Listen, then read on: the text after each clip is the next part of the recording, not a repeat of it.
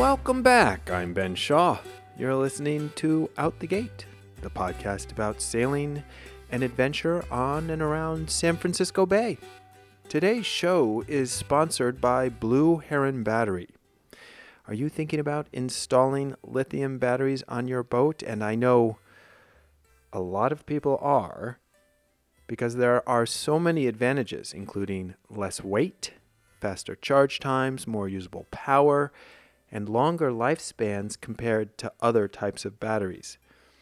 But understanding all the ins and outs of installing lithium can be a real challenge, and I know that from experience. I've spent a lot of time over the past few years looking into all the ups and downs, which is exactly what drew me to Blue Heron Battery and Hank George, because Blue Heron batteries are made with high-quality cells, and they come with a great warranty, provide Bluetooth access to numerous parameters, and are available at an exceptional price.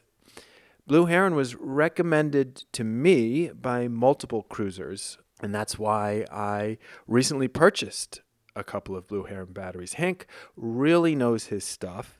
He helped me determine what I needed for my boat. My new batteries recently arrived. I'm working on the installation, and I'm thrilled that they take up so much less room than my gel cells did for less weight and more power. You can find out more and order your batteries at blueheronbattery.com. So I'm still working on the installation. All the cabling and terminals should be arriving soon. And I'm going to talk in this episode a little bit more about that installation. A special shout out also this week to Glenn Pullen, who joined the Out the Gate crew recently. Thanks to Glenn for becoming a Patreon patron for Out the Gate. And while I haven't met or sailed with Glenn yet, we've been in touch, and I know he has a new boat that he's excited to take out on the bay more this summer. If you enjoy the show, consider heading over to patreon.com/outthegate and support what I do. I appreciate all the support. Okay, this week I'm going to try something new. I do not have an interview guest. I'm going to go more along the Matt Rutherford style of talking. We'll see how this goes. Honestly, I'm a little nervous about just seeing if I can rattle on here and keep it interesting for you. I really enjoy asking the questions and then listening to the answers. But I think I have some interesting things to share this week, because my wife and I just yesterday drove back from Los Angeles, just north of Los Angeles in Oxnard, where we spent the weekend taking a safety at sea course sponsored by U.S. Sailing, and Sail Away is the organization that puts on the Safety at Sea course, Safety at Sea seminar, I should say. It was in Oxnard, California, at the Pacific Corinthian Yacht Club hosted it. They were kind enough to let us use their space and their pool. And it was a really, really interesting weekend. It was intense. There was a lot of information, some of it really helpful, some of it not as helpful or redundant. But I would say overall, I would recommend it for a number of reasons. And I want to kind of talk through what I thought was helpful and why you might want to take the Safety at Sea course. One of the reasons, there were a lot of racers there, mostly Southern California racers, since it was outside of LA. But one of the reasons a lot of them were there is because U.S. Sailing is now requiring, I don't know the exact number, but some portion of the crew on each boat for particular races, offshore races, to have the Safety at Sea, to have taken the Safety at Sea course, which I think is a great idea. Because basically we spent the whole weekend thinking about what is the worst case scenario. What could go wrong? What would you do differently? Looking at cases where things have already gone wrong. And as somebody in the group pointed out, it's really easy to say what people should have done after the fact. And none of us know what we would do in this situation. But thinking about these situations and analyzing them and considering what are your options beforehand is always good practice before you actually find yourself in an emergency situation at sea. Quickly, I just want to go over what they covered, and some of this was more in depth than others. But we talked about search and rescue. We talked about personal safety gear and its care and maintenance. I'll talk more about that, but actually that was really helpful because I find that when I first got an inflatable PFD, personal flotation device, I would handle it with kit gloves. I was always worried of hurting it, but really knowing that gear, digging into it and understanding it, I found super helpful just for the fact that I no longer feel like I have to tiptoe around it. I know how to rip into it and handle it appropriately. So we did that, and that was part of the personal safety gear. A brief overview of marine weather. I highly recommend people take a specific weather course. I don't think this was a substitute for that, but it gave a broad overview of marine weather, as much as you can cover in about 20 minutes, half an hour. Crew overboard. Again, something that's really hard to do in a classroom setting.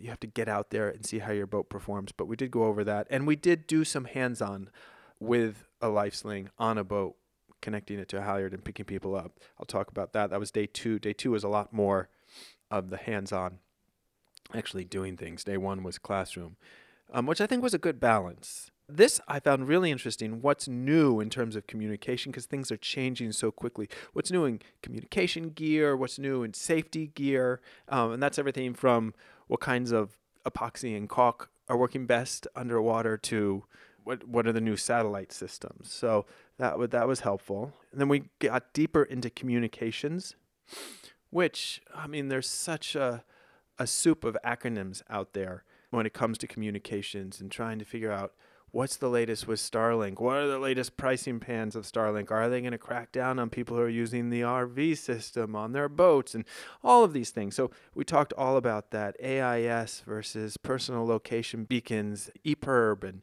what are the best safety devices to have on you, with the caveat that gear and technology is truly never the answer to being safe at sea. So we kept that in mind the whole weekend as well. I want to put that out there. But going through all of the modern communications, abandoned ship and emergency signals, that was helpful. Some of the things that stood out to me in terms of day 1, and this is probably, was not new to me, but just were wonderful reminders. So I would assume for a lot of you, you'd say, oh, yeah, of course.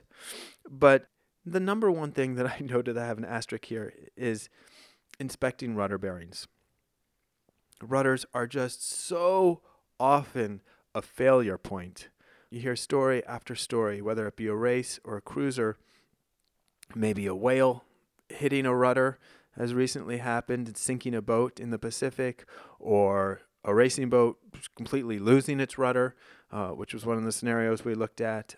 And the amount of water that can come in through where the rudder used to be is massive, can quickly sink a boat. So not only sinking a boat, but if you lose steering because something goes wrong with the rudder, thinking about having alternative ways to steer, whether that's self-steering gear with an auxiliary rudder, whether that's an emergency rudder that they now sell emergency rudders, or people often make them out of, not very effectively, but out of floorboards and long poles or other things, or whether that's using a drogue, as was done by James Frederick when he lost his rudder crossing the Pacific. I had him on the podcast to talk about that. If you missed that episode, I highly recommend you go back and listen to it. He wasn't aware that was something he could do, and his shore crew, who he was in communication with, said, why don't you try that? You have a drogue, and he was able to steer himself halfway across the Pacific to Hawaii. Inspecting the rudder bearings on my own boat was something I wrote down and put a big asterisk next to. This next item gets back to inspecting the gear. So I have a life sling. Many of us do. If you look at sailboats out there in the harbor, you'll see on the transom of many, many boats the life sling pack. But when was the last time you unpacked it? When was the last time you pulled it all out, inspected it, or better yet, tried it out? Do it a test run. So a lot of times it's a really hard thing to get that LifeSling to somebody in the water. Maybe your boat doesn't turn very hard, and you have to make the recommended way to use it is to circle the person in the water until the person can grab the LifeSling. But what if you just are circling and circling and you can't make hard enough turn to get that LifeSling to the person? So you want to practice that. At the very least, you want to unpack it and look at it regularly.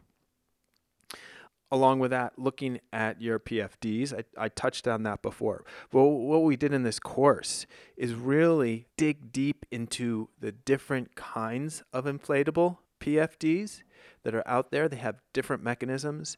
They use different size cartridges. How you rearm them after they've gone off is different.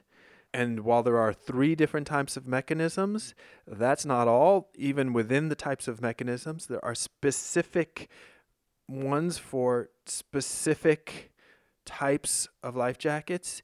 And one manufacturer will use different types of arming mechanisms depending on what you're looking for. Some are hydrostatic, which means they take pressure, water pressure to go off.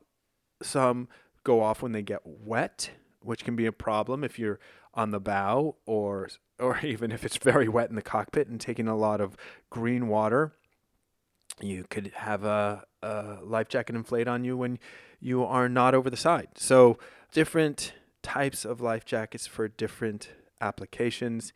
What was stressed again and again and again in this course is with modern life jackets, there is no reason not to have your life jacket on all of the time. Like seatbelts, when they first were mandated, people said, I have to put these on. Now you get in a car and you feel strange if you don't have a seatbelt on. So you get used to the life jacket, you put it on, you wear it, and you feel naked if you don't have it on.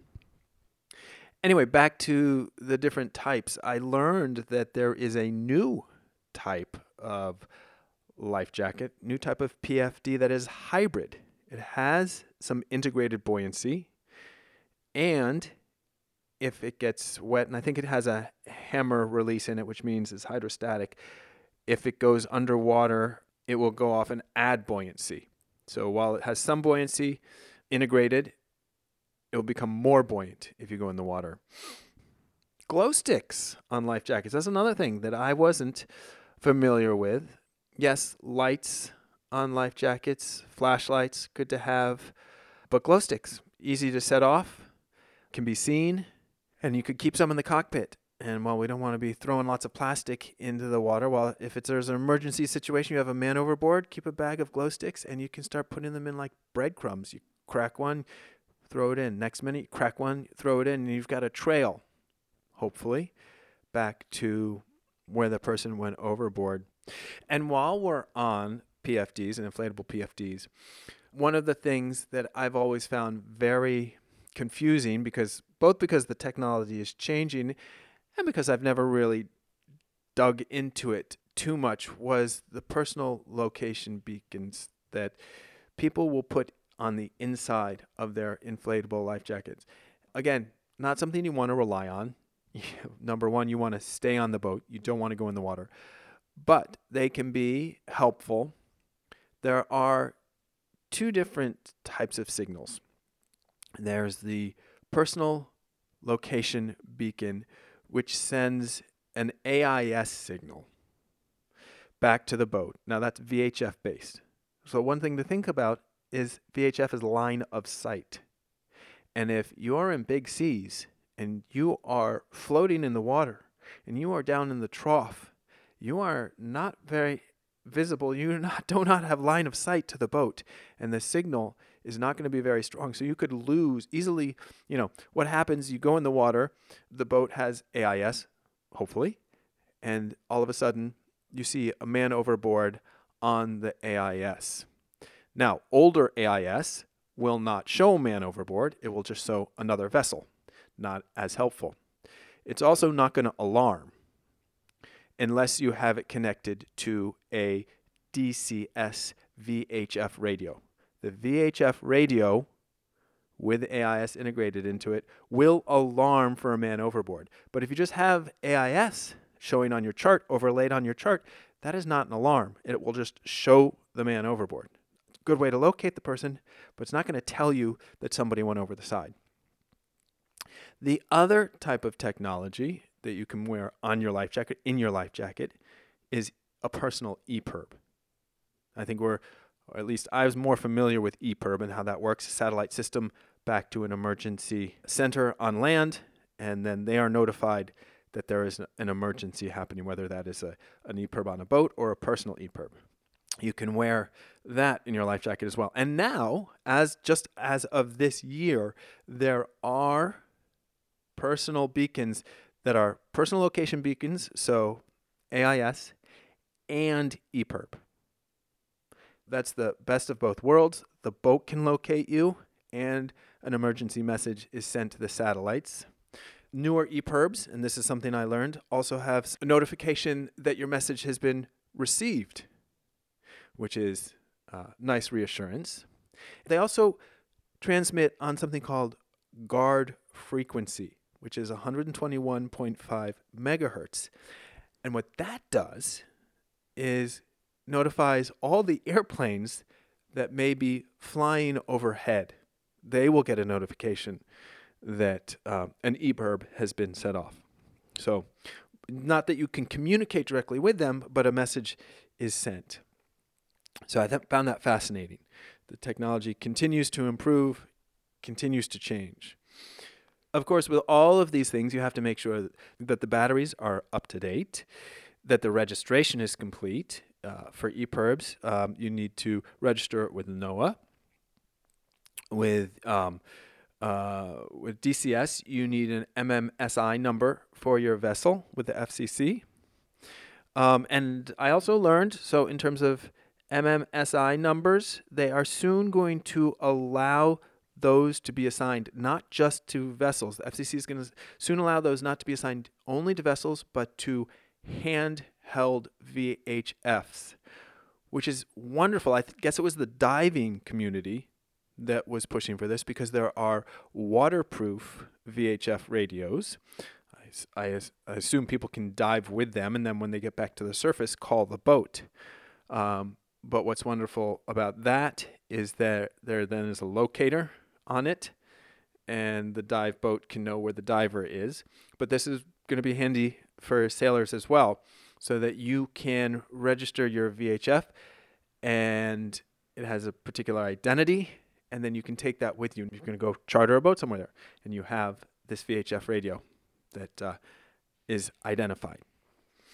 That was a lot of what we did in day one. Day two, we started by putting on all of our foul weather gear, putting on our life jackets, and it was very funny. We did this in a pool. I wish we had done it out in actual open water, but a pool is what we had.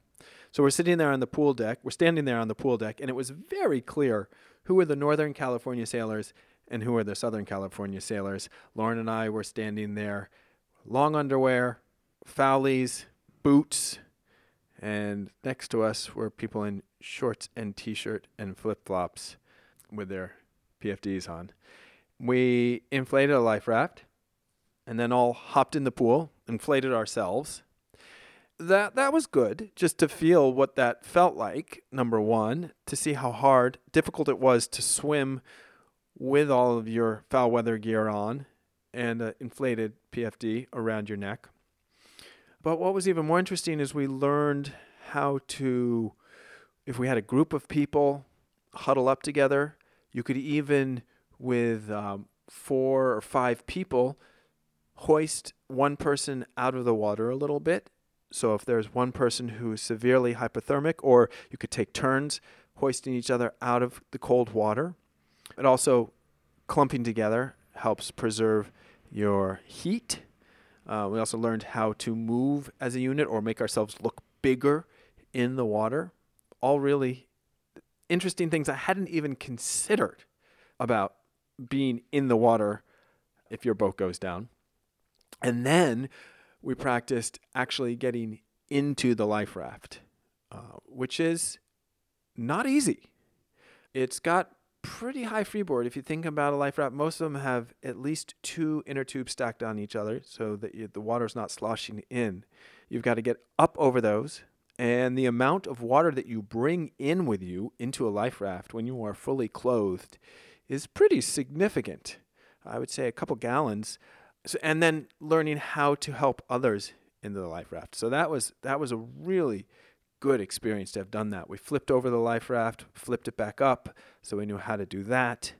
And then we did some man overboard exercises aboard after we got showered and dried off. Took off our wet gear, did some man overboard exercises aboard a boat with a life sling, lifting people, thinking about how difficult it truly is to lift somebody up out of the water, particularly if they're unresponsive. How do you get a life sling around them? Do you have to put somebody else, possibly on a halyard, lower them in to help them in it? Are there other ways to get somebody up on board? Using a piece of cloth lowered over the side and roll them in it. Perhaps they're unconscious. Say a sail, triangular piece of cloth would work pretty well. You pull that up and get them on board. Lots of things that I honestly hadn't thought about before. The second day, we also had a fantastic, really stellar presentation by Dr. John Sledge, who talked about medical triage, hypothermia, assessing condition, basically talked about taking charge and being responsible in terms of the medical condition of the crew. Super, super helpful. Again, a short presentation, and I would highly recommend a medical wilderness or a maritime advanced first aid course to everyone to go more into depth, to know how to handle trauma. But this was a very good overview. We finished up by looking at a couple of different scenarios, heavy weather scenarios in which there had been incidents, and analyzing them and figuring out, not to play a blame game, but to figure out what the dominoes were. Because as we all know, it starts with one small thing going wrong that then snowballs, and the second thing goes wrong, third, and then you have a true crisis on your hands. So identifying those dominoes so that you can see them and try and stop the cascade before it truly gets out of control. I would highly recommend this 2-day, 1-day classroom, 2nd day hands-on. You can do the first day online as well and then just show up for the hands-on. I personally think I learn more if I'm actually listening to somebody in person than staring at a screen for a number of hours. So Lauren and I decided to do it in person. And they offer these safety at sea courses. The U.S. Sailing does all over the country, up here in Northern California as well. It was just the timing worked out best for us to drive on down to L.A. for the weekend, do it there, and come on back. Check it out. Search Safety at Sea, U.S. Sailing online, and I'm sure a lot will pop up. The other thing that I thought I would talk a little bit more about today is the process that I've been going through to upgrade the 12-volt system on my boat. I am finally at a place where I feel quite confident about the work I've done. I tell you, it has been a true learning experience. As I mentioned at the top of this when talking about Blue Heron batteries, I've been learning about, reading about, watching videos about not just lithium batteries, but 12-volt systems and how to configure them and how to do it safely. And I am by no means an electrical engineer, but I feel that I have gained a ton of knowledge in this process. I know my boat so much better. And when I have the new system installed, I will feel very comfortable that I know it because I have installed it. Now, That said, I do plan to get a ABYC electrician to review everything I've done once I've put the pieces together and before I've turned the switch, because I want that peace of mind. I want somebody to be able to look over it and double check. And I have been asking so many questions of multiple people who have been extremely helpful in terms of this. Not only asking questions, but using the resources out there, taking it from other marine wiring diagrams, or, what's been super helpful is videos on van life, people redoing their vans, their Sprinter vans or their RVs with lithium batteries. There is so much overlap there. So I'm going to give a quick overview here of the system that I decided to go with, that I came up with and created for Dovka for my 35-foot boat. It doesn't mean it's right for you, but this is the setup that I've decided to go with for what I think our uses are going to be when we're cruising, because I do not plan to have a whole lot of heavy loads. I have my autopilot when we're underway. Well, the windlass, which is used for a very short time, which is the heaviest draw. I have refrigeration are probably the main draws. Every once in a while, we'll use our inverter for power tools, for perhaps a blender, immersion blender, or Instapot, or some other kitchen utilities. But that's not going to be we're not going to have air conditioning. We're not going to be using hair dryers on a regular basis. I don't have an electric water heater or anything like that. So our draws are pretty low. So what we do have are 420 amp hours of lithium batteries. Lithium iron phosphate is the chemistry of those lithium batteries. Lithium batteries get a bad name because of people know about laptop fires or iPhone fires, and they think about them as not safe. But lithium is not. Lithium is, you can't just say lithium is lithium is lithium. There are multiple different types of chemistries of lithium batteries, and lithium iron phosphate has been proven to be quite safe. That doesn't mean there can't be thermal runaway and fire with lithium iron phosphate, but they're very stable. If you have a good BMS, good management of the batteries, they are quite safe. And you have to keep in mind that other battery types too have their own dangers. So when you're working with electricity, you always have to keep in mind what the recommendations and what's safe. And I've tried, that's one of the things that's been hardest, is learning about where do I need to have the fuses, what size fuses do I need for each wire, how do I do this all in the safest manner possible. Gauge wire, what's the current going to be? So that getting down into the nitty gritty is really key in terms of the safety and the system working well, and has been one of the hardest parts, but one of the parts that I've enjoyed the most, truly understanding all of that. The lithium are the house batteries. Those will be charged by the alternator. And a lot of people have set up their lithium systems to go through the start battery as a buffer to lithium bank house. So the alternator goes through the start battery, then they have DC charger to the lithium. Now, I decided not to do that because I wanted to get one of the advantages of lithium is they can take a large charge quickly. And I did not want to lose that advantage. You need a special regulator. I'm using a wake speed regulator. Balmer also makes regulators that can really regulate the charge specifically for lithium batteries. So from the alternator through the wake speed regulator to the lithium house batteries. And then I charge the start battery. I go DC to DC to the start battery, not through the start battery to the house. And that was a specific decision on my end. I plan to have around 800 watts of solar. That should allow us to go for I would say at least a couple days without running the engine, depending on what our energy usage and what kind of sun we're getting, obviously. But that's the hope. They are big, big panels. And I do honestly have some trepidation about putting huge panels on the back of the boat in terms of windage. But a lot of people have said to me, get as much solar as you can. I do have a radar arch, and they'll go on there. If it starts becoming a problem, I'll have to look at ways to reinforce it or mount them some other way. But that's the plan for now.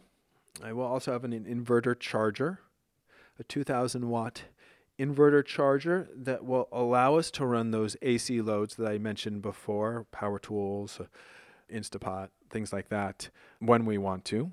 And on the rare occasions we're hooked to shore power, and we'll also charge the batteries. And that is the main setup of the system. I found that the Victron Lynx distributor, or Lynx Power In, is actually what I'm using. I'm getting a little specific here, but was an excellent find in terms of a way to organize the positive and negative bus bars. So what I found is it was one thing to come up with a schematic, a plan of what I wanted to do. Figuring out how that actually fit into the boat was a whole nother process. Where are the wires actually going to run? Where are these components actually going to fit? How does that relate to where the old batteries were? I'm getting a little more space because I was able to rip out the old battery box and put in a new configuration for the lithium. Where the rubber meets the road is how all of these pieces fit together.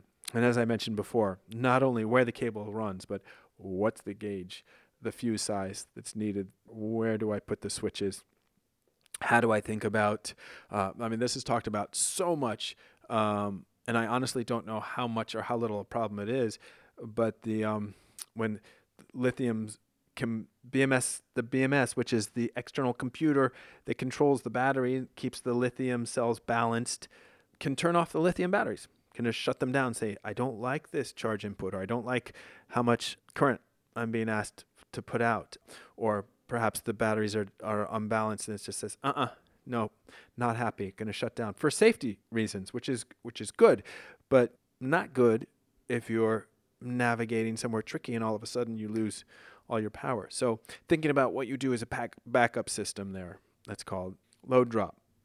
That's a concern. I don't know how much of a concern it should be, but you want to be able to mitigate for it. All of these are things to think about. It's fascinating. It's definitely been overwhelming at times, but again, I want to say thank you to everybody in the Out the Gate community. I reached out to a lot of you. Some of you know a lot more about this than I do, and I relied on a lot of you a great deal, asking you questions. And people beyond this community. I know people who aren't connected, don't listen to the show and aren't connected in any way, but I was able to reach out to and ask questions too. So it's one of the things about the sailing community that I love, that people are willing to share their knowledge. They have a pride in what they're doing and their work and what they know. So I want to pass that along as well. I've learned so much over the past couple of years on this that I want to share that. If you're thinking of something similar and you want to hit me up and say, hey, what do you think about this? I can help you think about it, and I'll tell you if I don't know. I am not the expert on all of this, but I certainly know more than I used to. I hope those two things were useful, and I hope it wasn't too much of me just droning on here. I just thought I'd try this. Thought I had some good info to share on both of these topics and wanted to get it out there. As I continue with the refit and as we start cruising, hopefully not sometime in the not too distant future, I might do more of these. I'd love to hear from you. Tell me what you think. Say, hey, never do that again. We just want to hear other people talking. Or, yeah, that was great. Or we want to hear more about this and less about that. Or that was too much in the weeds or not enough. Hit me up. let me know what you think. That's the only way that I can really tailor the show to you guys, because it's about that community. A reminder again that you can become a more formal member of that community and help keep Out the Gate afloat by becoming a Patreon patron. Thanks for listening. You can reach out to me via email at outthegatesailing@gmail.com or on Instagram at outthegatesailing. That's it for this week. Until next time, smooth sailing.